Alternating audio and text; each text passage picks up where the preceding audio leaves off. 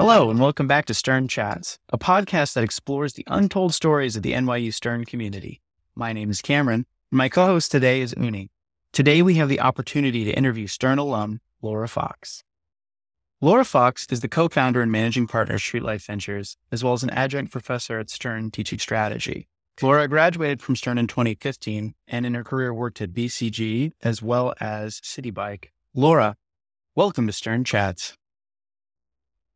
Thank you so much for being a guest on Stern Chats today. We're both excited to have you join this episode, Laura. Could you just start by introducing yourself and maybe telling us your favorite place in New York City since you've lived here for so long? Sure. My name is Laura Fox. I'm the co-founder and managing partner of Streetlife Ventures. We're a venture capital firm that invests at the intersection of cities and climate. And we can talk a little bit more about that later, but I have a very tough time picking my favorite place in New York because there's so many, which is maybe one of the things I love about New York. I love taking amazing bike rides down to Brighton Beach. I love Governor's Island for a relaxing day. I love going to so many different museums. Hot tip on the Chicago show right now at the new museum, which I think is really great, to Jackson Heights for Dosa. So I just, one of the things I love about New York is it can feel as if you're consistently traveling while living in the same city, which I just think is incredible. Yeah, I feel like going to every borough feels like traveling a little bit because you get to see a completely different environment and neighborhood. I have a friend who recently moved to Jackson Heights, and that's quite different than where I live. Yes. And, commit yourself to the new foods. Yeah. I love Jackson Heights and Elmhurst. Yeah. It's a really great neighborhood. Yeah. So Laura, we're really excited to get into your background and how you got into where you are now investing at the intersection of climate and cities. But first, we wanted to start from your beginnings at Stern. So what led you to pursue an MBA from Stern in the first place? Yeah. I've been focused on how you improve quality of life in cities since the beginning of my career. But prior to business school, that focus had been on the effects that cultural organizations have on cities and communities, both economically and socially. I wrote a lot about that outside of my day job while living in Chicago, was on the board of a couple small museums, but that led me to move to Qatar when I was 24 to work for their museum. So I was living in the capital of Qatar in Doha and working on a whole range of different cultural projects for Doha as a city and then Qatar as a country. And I think that experience is really transformational for me personally in a lot of different ways, but especially professionally. And that I'm walking around the streets of Qatar and there's no sidewalks, there's not great kind of public transportation, affordable housing.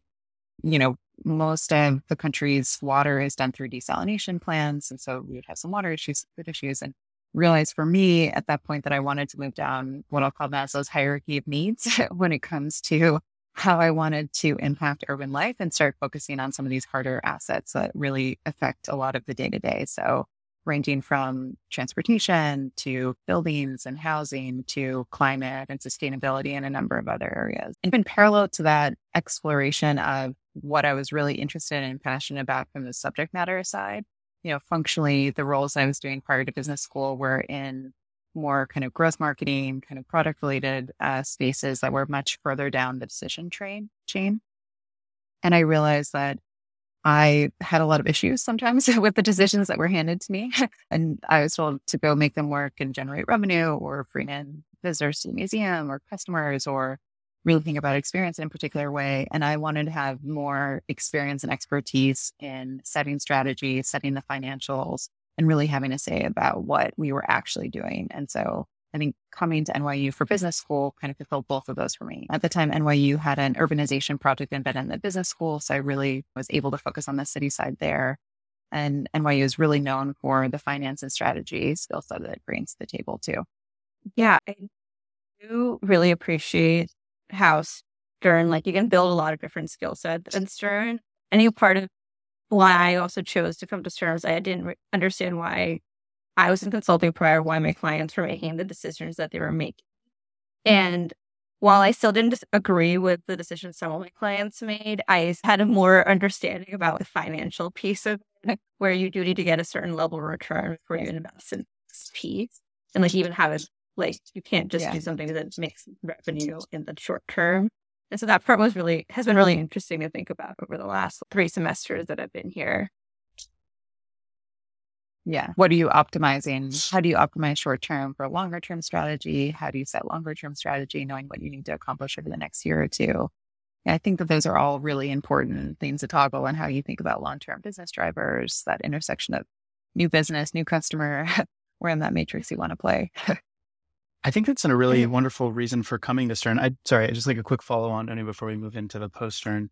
During your time at Stern, you were looking for that understanding into the thought process that goes into the strategy decision making. Were there any courses or experiences at Stern, or you talked about at the time there's an urbanization project?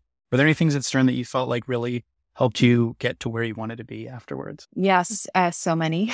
I was lucky enough to take my intro to strategy class with Sonia Marciano. And then I TA'd for Sonia for probably 2 classes a semester, the rest of my time at Stern. She then recruited me back a couple years after to start teaching an MBA strategy class. I'd taught that the last 5 years or so. And so I really enjoyed that. So that was foundational for me. I really love how Sonia/Professor Marciano frames and reframes industry dynamics and industry problems and how to think about that. I was also intensive financial modeling was really new to me. So Dan Godet teaches an incredible financial modeling class that I loved and I thought was at times could feel painstaking during the course of the semester, but I think really made tangible what I was learning in finance, what I was learning in accounting, and how to really apply that in the real world. And they're the skills that I used every day as a P&L owner after Stern.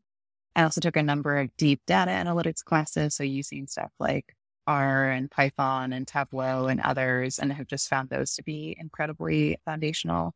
And then things like Donnie Chugg's negotiation class, really thinking about that now and framing how I'm thinking about particular issues. You guys are both laughing. I'm hoping that you've taken it. She's in. I'm not taken it, but Cameron was recommending it, and I will be taking it next semester. Did you have that professor, Cameron, or did you have someone else? I think Dolly right now is taking a leave of absence. I took it with Stephen Blader, who's fantastic. It was I found it like there's a phrase, maybe we can cut this out, but it was like a come to Jesus moment for me where I realized, oh no, I'm a horrible negotiator.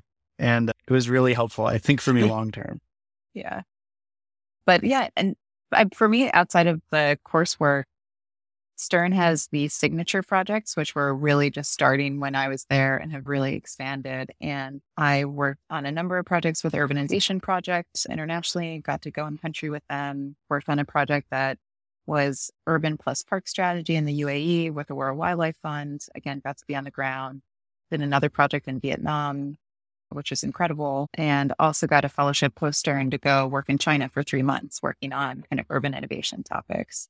And so what I really loved about Stern is outside of the classroom, the types and levels of experiential learning that allowed me to really apply those, I found to be outstanding, and the ways that really allowed me to hone the skills that I was getting in the classroom in a real world environment.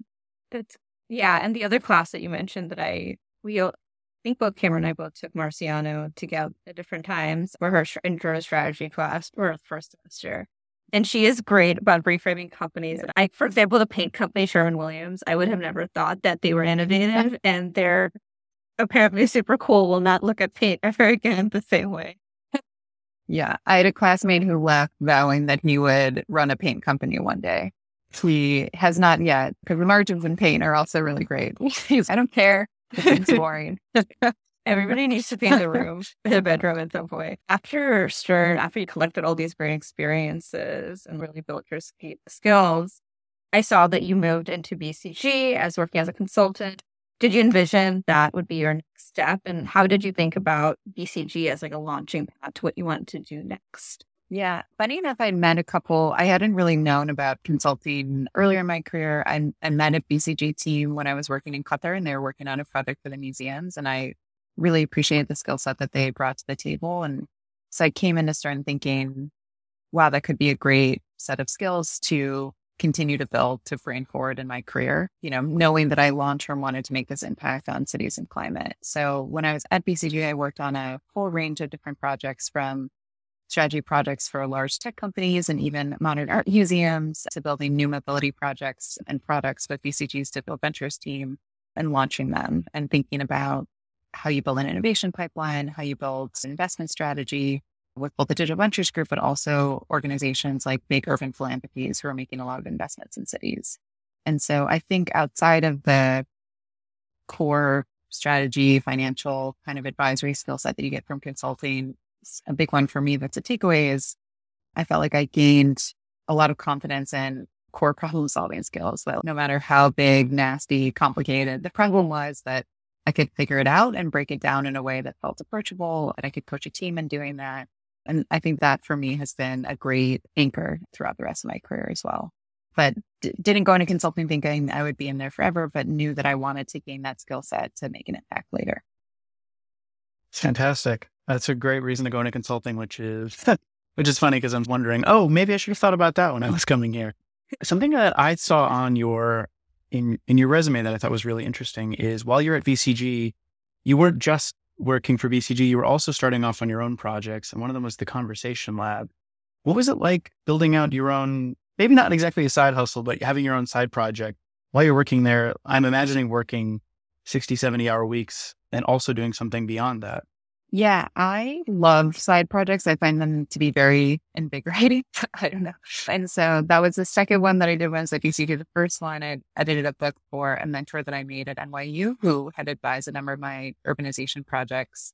It was a book focused on cities and kind of economics of cities and how to think about them from a market-driven and entrepreneurial-driven approach. That was really fun, but different, right? Because that's more of a structurally how you're thinking about these topics, very analytical.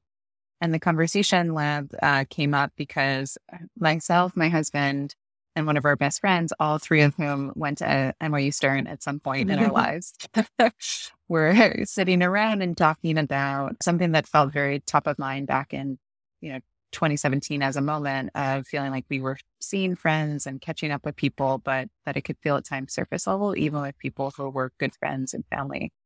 And wouldn't it be nice to have a way to go deeper in those kinds of conversations and have better and stronger relationships ongoing with those that we're closest with? And so it started out just as a fun project. Honestly, we made up a set of cards that we brought on a trip to Amsterdam, where there were probably 8 or 10 of us. And each of those cards just had questions that took us deeper. And we learned a lot from that experience because we had structured them by topic area, but the questions leveled in complexity and depth. And so at the beginning, people were really excited to take them out and wanted to keep playing much more so than we expected. But what sometimes if we had just gotten to the place where we were going to have dinner or the bar and you've got what I'll call like a level 10 question that's going really deep, you're like, ooh, that's a little too early. I don't know if I feel comfortable. But then all of the other questions, you got a lighter question and you could warm up and then you could get to that level 10, maybe an hour later, the conversation could really flow. And so we thought, wow, that was actually a really incredible way to get these people that we're already close friends with, getting to know them better. Why don't we take it back to New York and set up a series of dinner parties and just keep testing this as ethnographic research? Right, and a great chance to catch up with a whole group of friends and groups of friends that other people had coordinated too. Also a great excuse to post. Yes. Yeah, exactly. And have fun. Make your side hustle and side project fun for you. Yeah. And so we restructured them into 3 different levels, really looked at what kinds of questions allowed people to feel like they were having a real and authentic conversation versus having a conversation where they thought that someone needed to give them a certain question or that you needed to compete to be smarter. Like, for example, one question that might come up that makes people feel like they need to compete to be smarter is like, if you could invite one person throughout history to like a dinner party, who do you invite? And that's less you being authentic and more you being like, who is nation of versus other questions about your childhood or something that's much more authentic to you. Or if you had a night free to do anything that you wanted, how would you spend it? Like those are actually really interesting ways to get to know someone personally and how they choose to spend their time and other depths and complexities of them. And so it was a fun project. So we ended up saying, okay, there is actually something really interesting here. Let's actually go and make this a product. And as part of that, you have to figure out who's going to manufacture your cards. How do you figure out supply chain? What's the marketing of that? Who are some of the partners that you might want? And it was actually just a really fun project to have complete control over and learn a lot while doing. And we ended up selling out of all of our cards 3 times, which was really fun, and doing lots of fun projects from big kind of bundled retailers and hotels to organizations that were working really deeply with folks who had breast cancer and were looking to develop a set of questions to have deeper conversations between caretakers and others. And so it was a really kind of fun experience to run. And three of us all had day jobs, and maybe if we hadn't, we would have taken it further, but that ramped up for all of us. So eventually we were like, this is great. We've sold out 3 times, triple our money. Now it's like, let's give that back in dinner parties to friends and create like a shared format and take it from there. That's amazing. Had you worked with your husband like in a professional setting, or is this still a side hustle? Had you worked with him as, I don't know, working with someone and the relationship is like a little different? Yeah, we work really well together. I think that we both hope that there's a world in which we can do even more things together, but we are each other's, I don't know, professional thought partners. We both like writing short stories, so I love giving each other feedback on that. He's now was more of a, in the business world now, is doing animated short films, like have really coached each other in big career transitions. Yeah, so it's, I think that he's an awesome partner, and I think maybe it doesn't work for some people, but it has worked great for us over the years. Okay. So that was aspiration. Thank you. I think the other piece that we want to talk to you is like dive deeper into is around cities and mobility, because that's your core. Cameron and I had worked on a project together this spring that was focused on a case competition for Nissan that was hosted by a different business school that was about improving accessibility and sustainability in mobility. A lot of rhyming. But we got a chance to talk to some very cool people during that experience and during the design thinking. So we talked to a few professionals in the MTA. We talked to someone who now works for Amazon. We had talked to some professors who are experts in the space. It made us look at the city in a very different light. And one was around like, how do other people who are maybe visually impaired look around and commute in the city? And then even like looking at ferries and potentially like different changes could you make to ferries, which was fascinating. Just love to hear about what you're excited about in trends and cities and like because you've also had a global experience of Doha and China and then the United States, on what you're excited about like in the trends and city mobilities over the time that you've been working on. Yeah, so many things to explore, and I would love to hear some of your findings from that project too. I think for me, I've always been really interested in, for cities, how do we both allow cities to be the most efficient when we think about transportation, and then and efficient for the city and efficient for the individual who's taking a form of transportation and cost effective. And then how do we reduce emissions while doing that? And oftentimes that can mean, right, going beyond kind of a bigger vehicle like a car or a truck or something like that. And I've just found over the course of my career that, we need, in order to do that, we need more infrastructure investment, more, fundamental reimagining, right, of the status quo, and more incentives to change behavior. I think one of the things that I certainly have struggled with, and I know others have in this space too, is having a common framework and language to talk about some of these changes. It resonates with investors, startups, government, and all these other stakeholders. Because I think one of the things you probably heard when you're having those transportation conversations is there's a lot more people in the room than when you're selling, I don't know, yogurt, right? Or a consumer packaged good. And so how to bring folks around the table around some of these ideas is really important. And so a mental model that I've long used over the years to help me kind of talk about this is one I call the MORE framework, which is basically just a couple different layers of that, kind of starting from the E side of it to think about how we can talk about mobility interventions in a way that allows us to think about the urban context in particular. So, and I can give a couple startup examples after we get through it too. So like on the enable side, we need things that allow governments, businesses, and individuals to, assess, plan, measure, essentially for mobility interventions. So that could be congestion reduction, climate mitigation, and reduction in other areas. R is for rebuild. This is very much true in a developed market context, right? We're not necessarily doing tons of that new build, but we have existing infrastructure that we need to convert or use in different ways. And 75% of the urban infrastructure needed by 2050 doesn't exist today. So there's a lot of opportunity to make changes. And that can be physical layer, or it could be something like a digital layer in terms of like how you manage your streets. Maybe the digital layer versus what are the materials that you're using that go into the street? How do you configure them would be the physical side. The offer side of this and the O is the things that we're much more comfortable with, what it is that you're using, what's the solution that you take as an individual or that you use to get goods and services around. So your transit, from like when you're talking to the MTA, microtransit delivery, pedestrian tech, pedestrian access, micromobility, lightweight vehicles, a whole range of different things.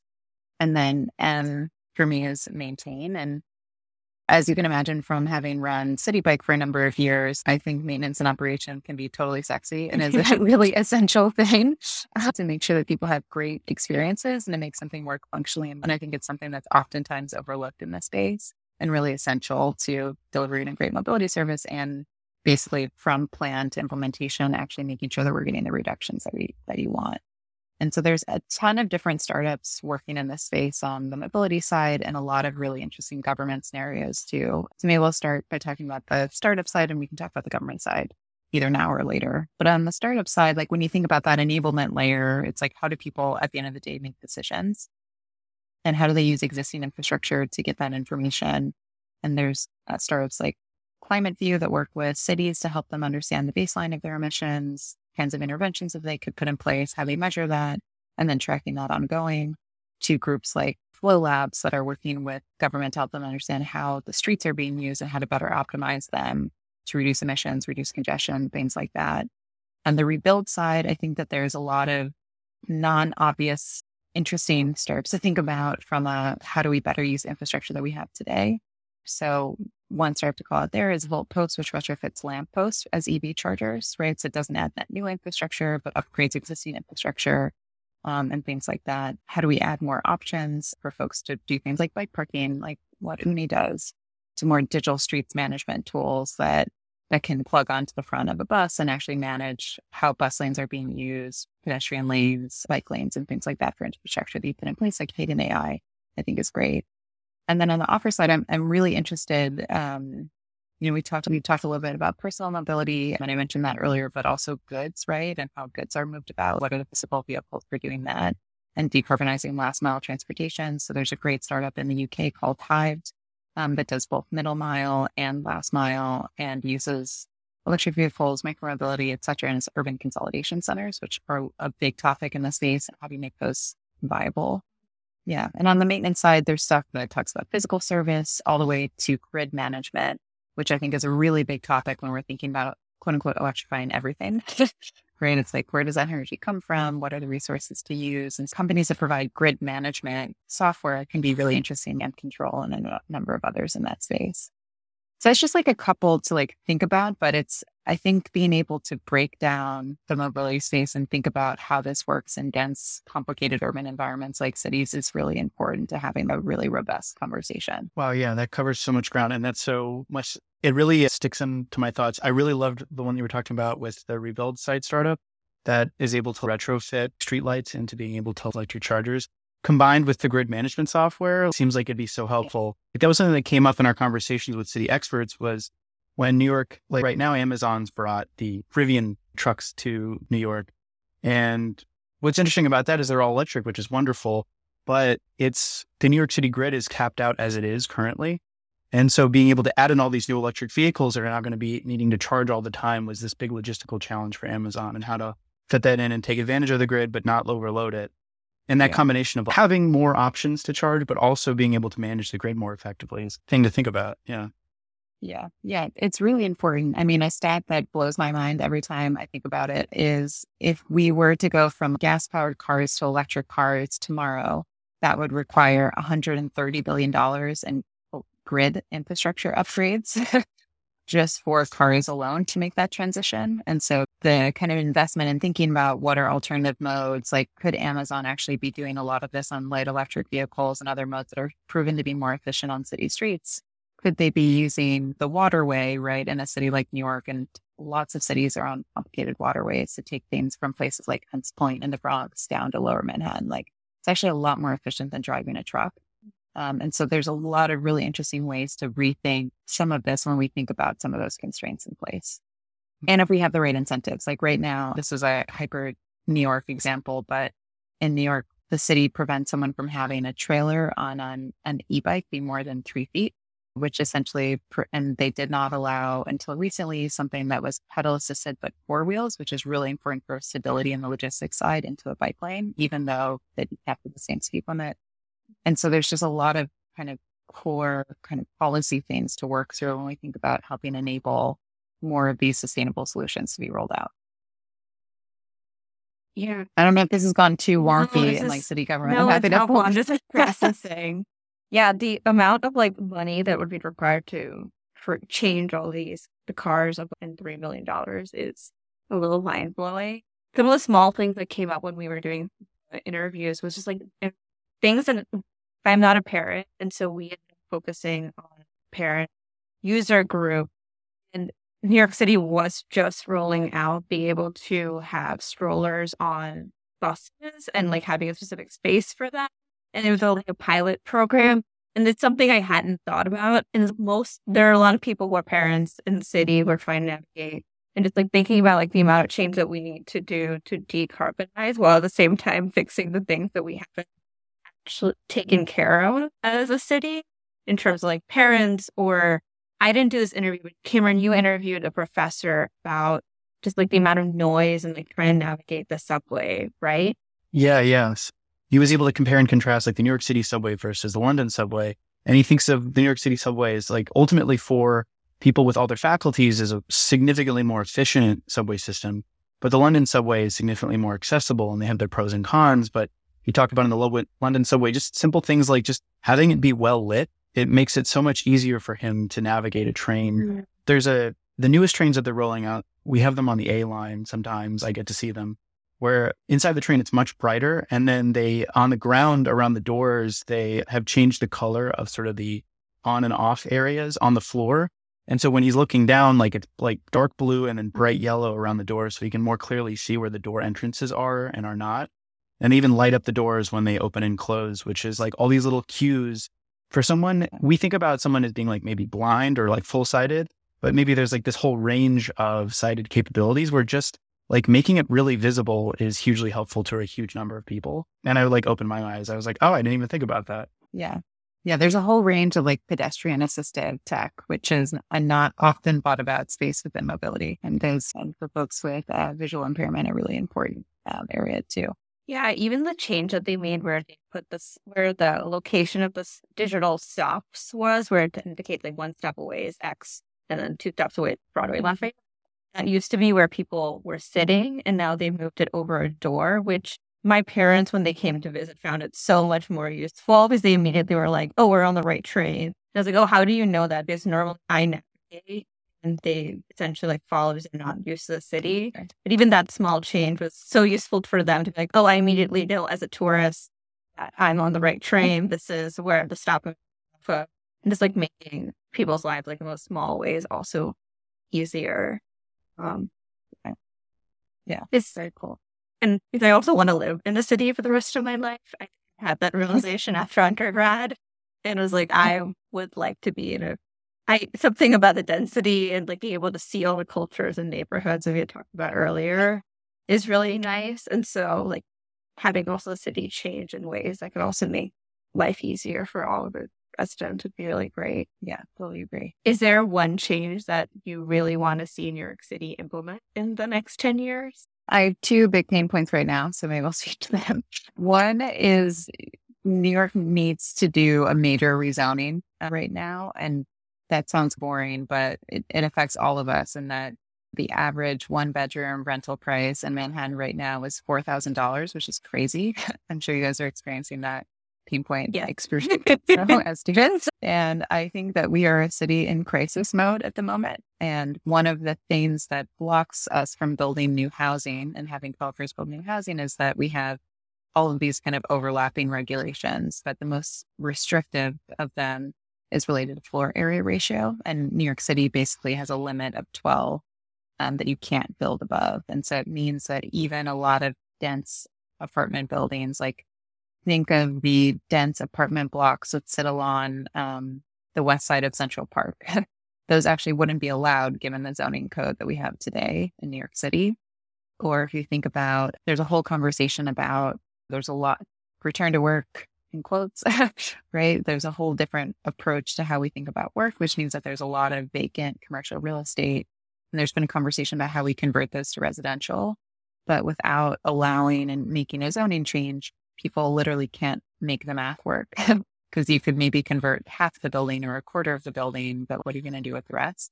And so there's a lot of things that we could do to increase housing that would really reduce how much individuals pay for it, not to mention like capitally affordable housing. But it has been crazy, and it's getting even more crazy when we look at just like overall market. Is this a city issue that needs to change, or is it a statewide? Great question. It is the nexus of the two, which is why it's difficult. It's like the air train. Yeah, exactly. It's one of those issues, which makes it a challenging one. I think that we have a great governor right now on these issues, a very complicated state legislative group, and oftentimes complicated, very local issues in the city itself.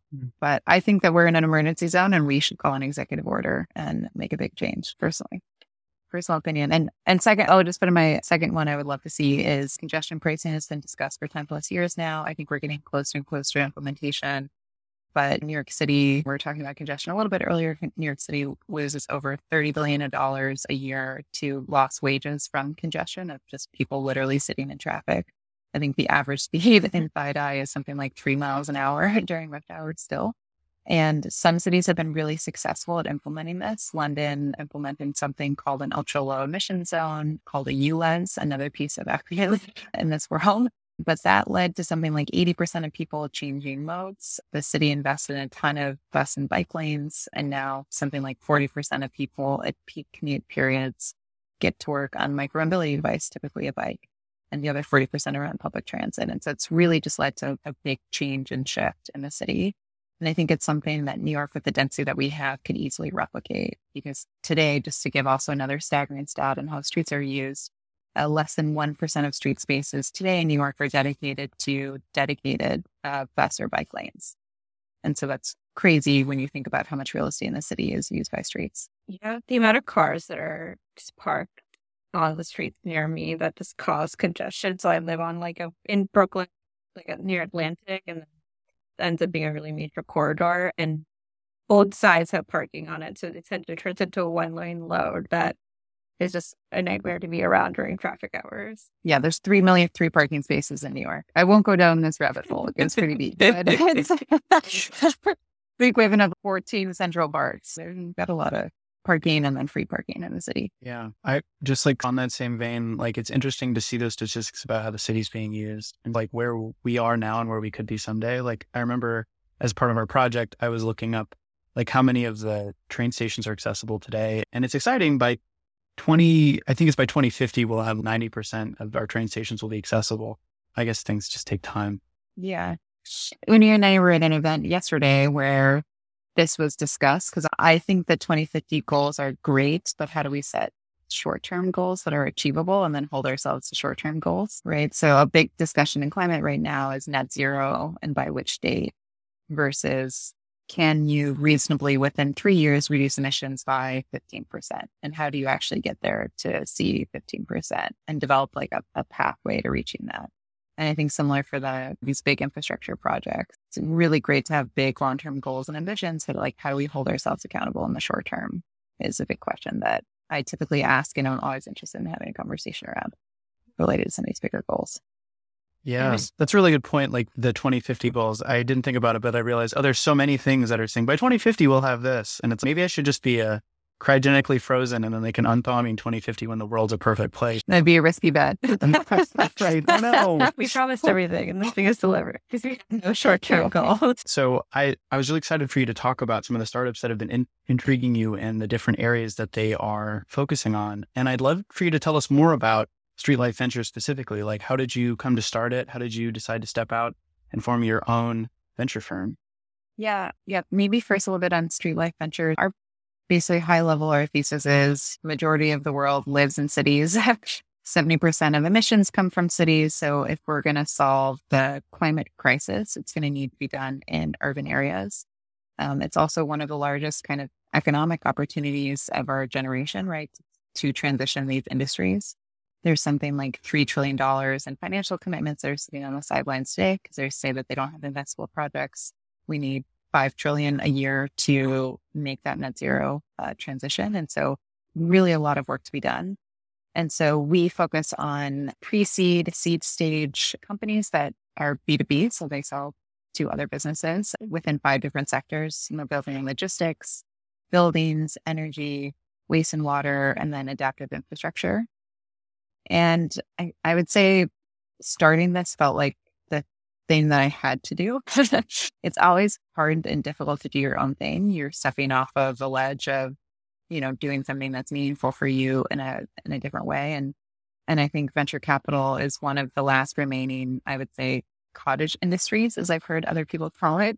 There are just things true about the industry that would be deeply unacceptable anywhere else. One example of those things is diversity. Less than 1.4% of the total assets invested into venture capital, which gets something like 84 billion in assets under management, goes to general partners, so people that manage the funds who are diverse in any way. That could be gender, could be race, it could be sexual orientation, any means and definition of diversity.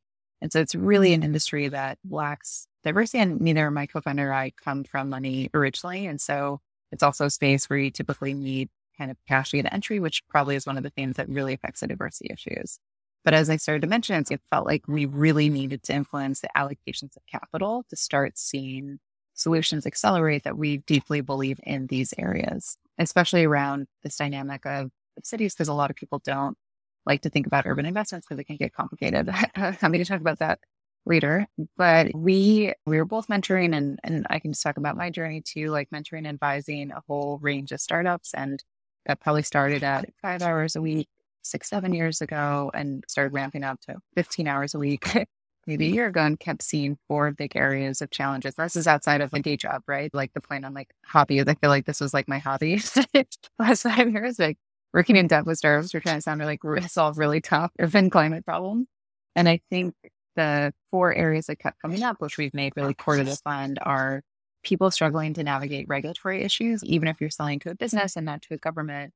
If you're trying to do something like on-site energy storage, right, you need to get approval from a fire department and a building commission and all sorts of other stuff. You need to understand who to talk to and how to go about doing those issues and how to influence a city to make them. A second on operations, right, really knowing how to build your company right from the beginning, thinking about top-line revenue growth to like operations, cost management. What does that look like? Third is getting your first customers, right? So how do I connect with the right real estate developer who's excited to implement this, or infrastructure player or mobility player and others? And so making a lot of connections there. And then 4th area is what I'll call the capital stack, but then explain, which is basically what are the different sources and uses of capital that you're using in your business. This 4th area is the one that I get most excited about, but is literally the topic lowest on the list. I guess you would talk about it like a family Thanksgiving or holiday celebration. Because it's something that's really important for all companies, and especially startups who are earlier on, and especially within climate, is that there's a lot of free money in climate right now, a lot of grants to help startups pay for early R&D. And so they can build out early stages of their product. So you say maybe an alpha stage or something like that, and start testing it with customers and really getting a lot of that iterative feedback. And then when they actually have a product in place, so maybe it's, beta product, something commercially available, there's a lot of great debt options that are non-dilutive. And when someone in a finance seat says non-dilutive, it means that when a startup takes equity, it's shares of the company, right? So the startup founders will start out with 100% of shares. And then based on each of their rounds, like if they do a $10 million post-money round in venture speak, and they took in $2 million, that means that now outside investors own 20% of the company, and the founders and team, et cetera, own 80. If they did that and they took in $5 million investment, but the post-money was 10, then they've lost half the company, right? But if you take in debt, it means that you don't lose your share of the company. Instead, you're using a different vehicle to finance something. For example, a lot of startups, and one thing that we really coach on is looking at things like revenue-based debt. So maybe you're selling a big contract and you have dollars coming in the door 6 months from now or 9 months from now. You can actually get a really simple loan to pay for that over the short term with pretty acceptable terms. If you're selling something that has a physical product, a hardware product, you can get something called asset-based financing, right? To like fund the unit level kind of sale, like production, and then sale, like gap between the production and sale of that asset. And something that's also really exciting is, given the rise of the IRA and other measures within the US, there's a lot of project finance that's now available much earlier stage for startups too. And so if you're looking to do a much larger scale project, green banks, there's a program called GGRF that's being done and allocated as part of the IRA that's putting a lot of money much earlier stage.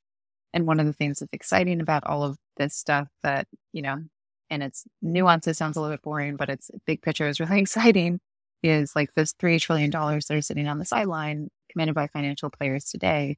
Like those are sitting on the sideline because companies weren't built with the right kind of sources of capital. And so they died at some point in their journey, right? So they never took in anything besides equity, and they got to a Series B and they needed to get project finance.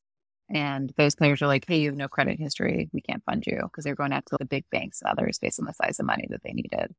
Or the founders diluted themselves out of their ownership stakes by, say, like a Series A investment stage. And they reasonably were like, why are we going to continue eating microwave ramen if I'm not owning the company, or decision making gets challenging? And so it's really important to like how you manage and grow the company over time. Yeah, that's super informative. You formed a venture fund that's investing in companies that, like, in a lot of ways, are doing a public good. But when a company takes on venture funding, it generally needs to be a really high growth company. What are the kind of companies that are the right fit for Streetlife Ventures investment? Yeah. And maybe I'll talk about them related to this, thinking about these financing options, both for companies that have a hardware aspect and then ones that have a software aspect, but it makes it a lot easier for their customers. Maybe we'll start with the software aspect, because one of the things we were talking about before we started the podcast was thinking about really difficult to decarbonize spaces like the real estate industry, where people need to see a really short return cycle, that they're definitively sharing, like saving money or increasing value in the assets. And also decarbonizing, that's great, but it's not usually the primary objective. And so there's one platform called Cadence 15. They're an early stage startup, and they essentially have a three-sided marketplace. So they have financial players on the platform. They have providers of different kinds of decarbonization for multifamily residential buildings. That could be anything from a heat pump to deck sealant to all sorts of stuff. And then they have installers who actually go out and do the work. And so having those financial players on the platform means that when they go to a multifamily real estate, company, and when I say multifamily, it could be someone that owns like a 30-unit apartment building, or it could be a related, right? They work with like everyone between that. For those companies, the Inflation Reduction Act has given a lot of really great benefits, but they're all in the form of tax credits. And typically when you get a tax credit, you have to pay for everything up front, and then you get paid back at some point in the future. But that always makes everyone nervous.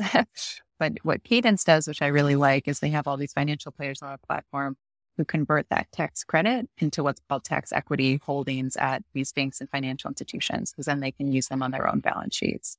And so it's a really nice way of saying, rather than paying 100% for something, say it's $1,000, just making up a number, someone that's coming on is paying $200 up front, and it means that they're getting paid back in the cost savings in, say, 2 years rather than, say, 6 years or 7 years for the particular type of decarbonization technology.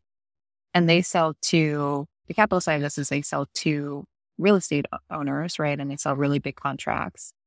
And so they themselves have a kind of a revolving debt revenue-based structure too in place. So they've taken equity money, but they've also taken some of this debt money. On the hardware side, there's another company to call out called Go Power EV. They work with basically, again, also multifamily. So I'll just stick on the multifamily theme. They work with folks who are looking to install EV chargers from multifamily residentials, because not having the right infrastructure has been a big blocker to even people making that ICE to electric transformation. And one of the big barriers has been that these big multifamily buildings will install basically 2 fast chargers, which are expensive. They're like $40,000 each. And then you typically have to upgrade the building's electricity system to be able to pull more power, which is a whole complicated process with utilities and really expensive. And what Go Power does is they install a lightweight piece of hardware at every single parking space within the multifamily residential building. And so everyone can charge when they want to, which prevents the fights, as you can imagine, over the 2 fast chargers. But then they have a software layer that helps people say, schedule, I'm going to drive tonight and it's going to be 10 miles. I need to drive tomorrow morning and it's going to be 40 miles around this time, and develops a queuing system. And so the vehicles are being charged according to that queuing system, which means that you save costs, right? Because you're not charging at peak energy prices, and like you're charging when other electrical draw isn't happening on the building's electrical system. And so they use a really great backstory capital stack. They've gotten great grants. And so they've deployed to tons of affordable housing units because of the way that the IRA is structured right now. They have a great revolving kind of debt structure as well to pay for that installation of the hardware. And so that people are only paying for that 20% install of the hardware upfront. And lots of other really interesting things that just make it a lot easier and remove a lot of the barriers for people to install this kind of decarbonization technology. And so I just think that bringing that all together is really important because it not only is important for the company, but it's important for the end buyer of the technology too. Wow, that's super interesting. Yeah. And I can see how both of those companies would have like really huge potential markets. Yeah. And it's like back to the mission side, buildings are two biggest drivers of emissions globally are buildings and mobility in dense city. We've talked about mobility a bit in dense cities. That can sometimes be upwards of 70%, depending on how dense the city is. I think New York is 70%, so maybe we're at the max. Right. And so decarbonizing these older buildings is really important and critical to meeting any of our goals. And so making it the easiest path possible is a critical part of doing that. I guess one question I had was, so you had advised startups prior.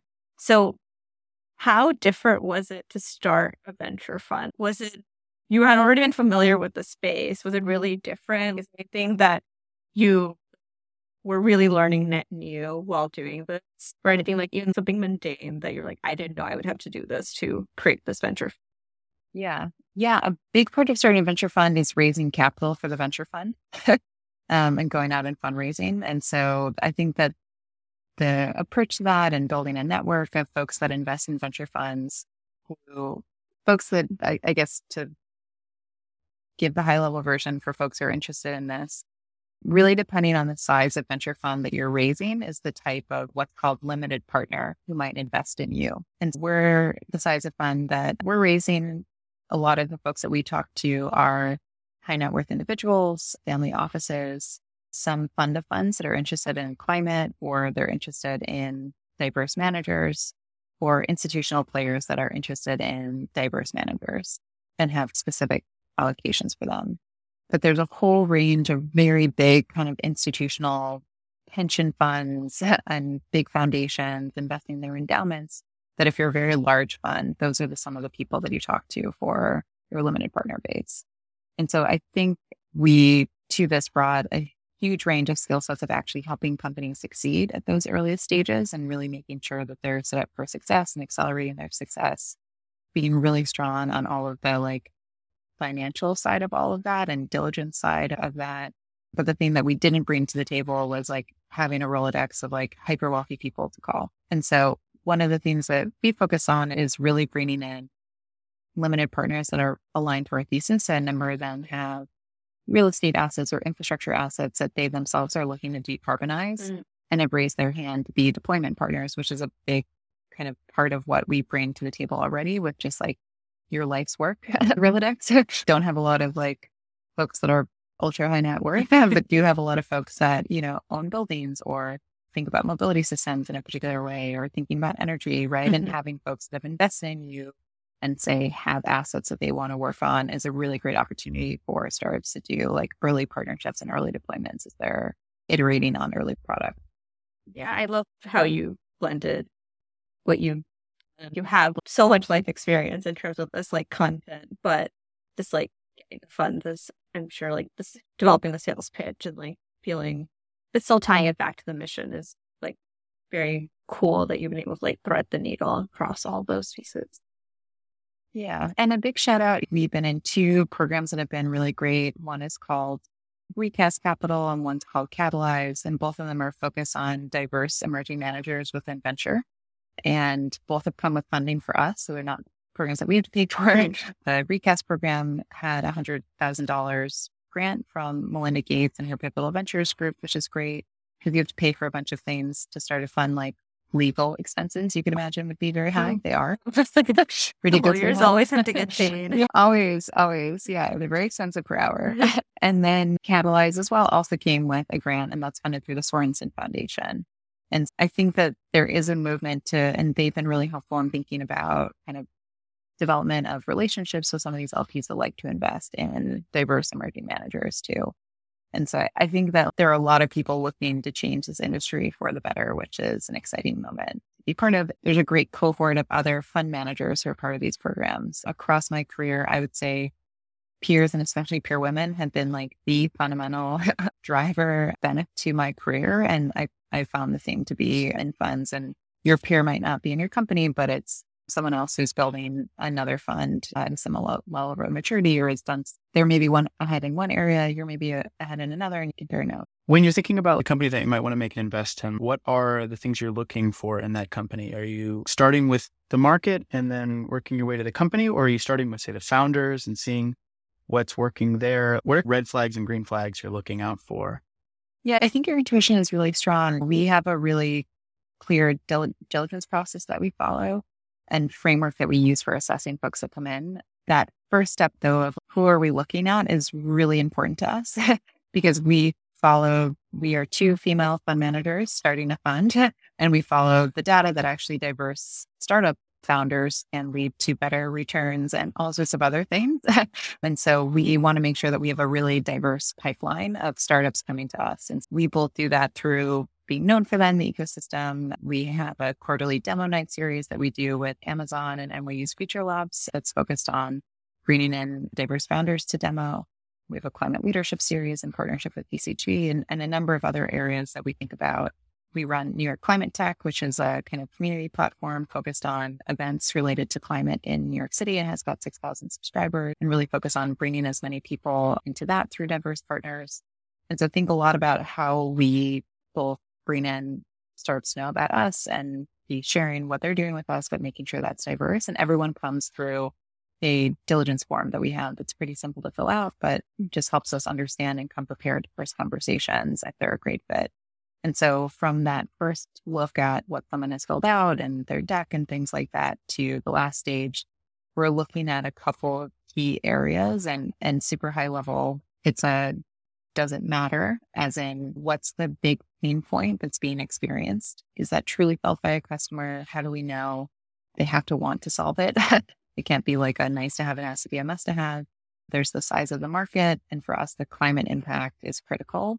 And so, that's almost, you have to align to those categories under does it matter for us to go forward and continue assessing. And so the second part of that framework is, can they do it? Who is the founding team? What are some of the unique insights that they're bringing to the table about this space? Is there something interesting about the product founder fit and founder market fit that has a founder worked in this space before? Are they bringing something that's really unique to it? Something that can sometimes feel hard to describe, but is someone a good storyteller, right? Like you're an early stage founder, you have to sell to investors, you're selling to customers, you have to hire great people. And so what's the approach to that in the conversation? And then the last part is, can it scale? And I use a framework there that I've used in many other parts of my career and found to be really helpful, which is a feasibility, desirability, and viability framework. So feasibility, like what's core product technical, scientific risk? What does that look like? Desirability, what has the work been done and to understand that customer? So things like ethnographic research. What was the early customer testing with the product? What did you learn? What did you change? And then what does your pipeline look like, right? When you're going out and talking to customers, and how mature is that? Because it helps get back to that earlier question of, is it really a pain point? Is it really a problem for that customer set? And then that third area is viability. So what's the business model? How does it grow and scale? What are the unit economics and all of those pieces? And so that's a really consistent approach that we take. And as you can imagine, you can understand some of that from a deck and a set of materials and filling out a couple of additional aspects. But then if it feels it might hits on our thesis area, it feels like it's strong in these areas, we set up a first call, a later series of calls, send questions in advance to each of those, are really digging into a lot of the specifics and details, looking at models, building our own model of what we think something looks like throughout the process. And lots of stages of that diligence process, but that's the highlight. And things that we get really excited about is when someone deeply knows their customer, talks to their customer all the time, right? Knows what it's going to take them to purchase, like what their concerns are, right? I think to the example that we talked about earlier, if someone is coming in and talking about selling into the real estate industry, and the only thing that they're talking about is climate benefit, and they're not talking about how someone who owns a building reduces costs, increases value to residents, like all these other areas. It reflects that they don't know the customer. That capital conversation that we discussed earlier, is someone starting to think already? Are they coachable on stuff like sources and uses of capital? How do you think about that? And that team experience. So just like a couple things to call out. And then red flags could be anything related to all those areas, but especially if someone's not honestly portraying where they're at today, because we'll be like, okay, let's take a look at a demo. And let's go through where the product is at. And if someone is saying, oh, it's so mature and we're selling these multi-billion-dollar contracts, you're like, wait a second, can we dig in here? And that turns out not to be true. That's a really big red flag, I think, for anyone, right? We think about our life experience, but especially for an investor. So lots of other things to call out, but I think at a high level, those are a couple of things that are really top. Thank you so much for going through all that. That was really interesting to think about all the due diligence steps that go into it. Yeah, that's something that I've been I got to see a little bit in this class with Glenn Oken, but it's cool to see how you think about it in the real world versus in a class setting. Yeah. And for the entrepreneurs who are listening, as part of the diligence process, especially if someone is a lead investor, people are calling references, right? And getting to know you a little bit from your past kind of work history. They're calling early customers. They're calling potential customers to get a read. So there's a lot that kind of goes on outside of just the relationship between the investor and the entrepreneur themselves. You're calling experts in the space who might know this really well, because some of these things require companies that we invest in all sell the businesses. Government and regulatory things are a going concern, right, about how you navigate them. And so we bring a lot of experience on that topic, but there might be areas where we're calling a policy expert, or we're calling someone on the business model side who's executed this exact business model, but in a really different environment. And how did that work? And so there's a lot to think about in terms of how that all comes together to try to make a company successful. And at the end of the day, it's a exciting bet, right, with the founder, and then ongoing support of the work that you're doing post investment. That is really helpful. Also, the customer piece. I feel like in business school, it's hammered that you should talk to your customers. Having done informational interviews with potential customers, it's so difficult to figure out what to ask and how to ask it. And so it's so much more complicated than to go talk to your customer. And I think I've gotten a big appreciation about how to talk to potential customers or current customers to really see if they're going to buy something or want something. Totally. Because you can imagine if I ask a question of, so tell me how you first got to understand that this was like a big pain point for your customer. If you have one line that you're saying versus you just like, I first noticed this happening here. Then I realized that I really wanted to be curious and explore and understand how big this pain point was. Here's how I set up my ethnographic research to get to that. From those discussions, I identified that, actually my early thought was a little bit off and came to a better understanding. Built an early MVP, went out and tested that. There's just like a very different depth to that kind of discussion and dialogue that can happen when someone is deep into understanding that customer type and pain point. Has been a really great conversation. I've learned so much about just thinking about how Stern has influenced you, and also like things I can still take from Stern in my last semester, like things I should take advantage of. And I candidly had very little context about venture funds prior, and so it's really helpful to hear from you, Laura. No, happy to. And I think I mentioned this at the beginning, but Stern was such a big pivot point for me and a really awesome chance to dig deeper, take that interest in cities, move down Maslow's hierarchy of needs, take my functional skill set and really expand and broaden that, and really value and feel like Stern did a great job of setting me up for doing even more pivots later on in my career too, right? From consulting to running a P&L at City Bike to now starting a venture fund and Sidewalk Labs and everything in between.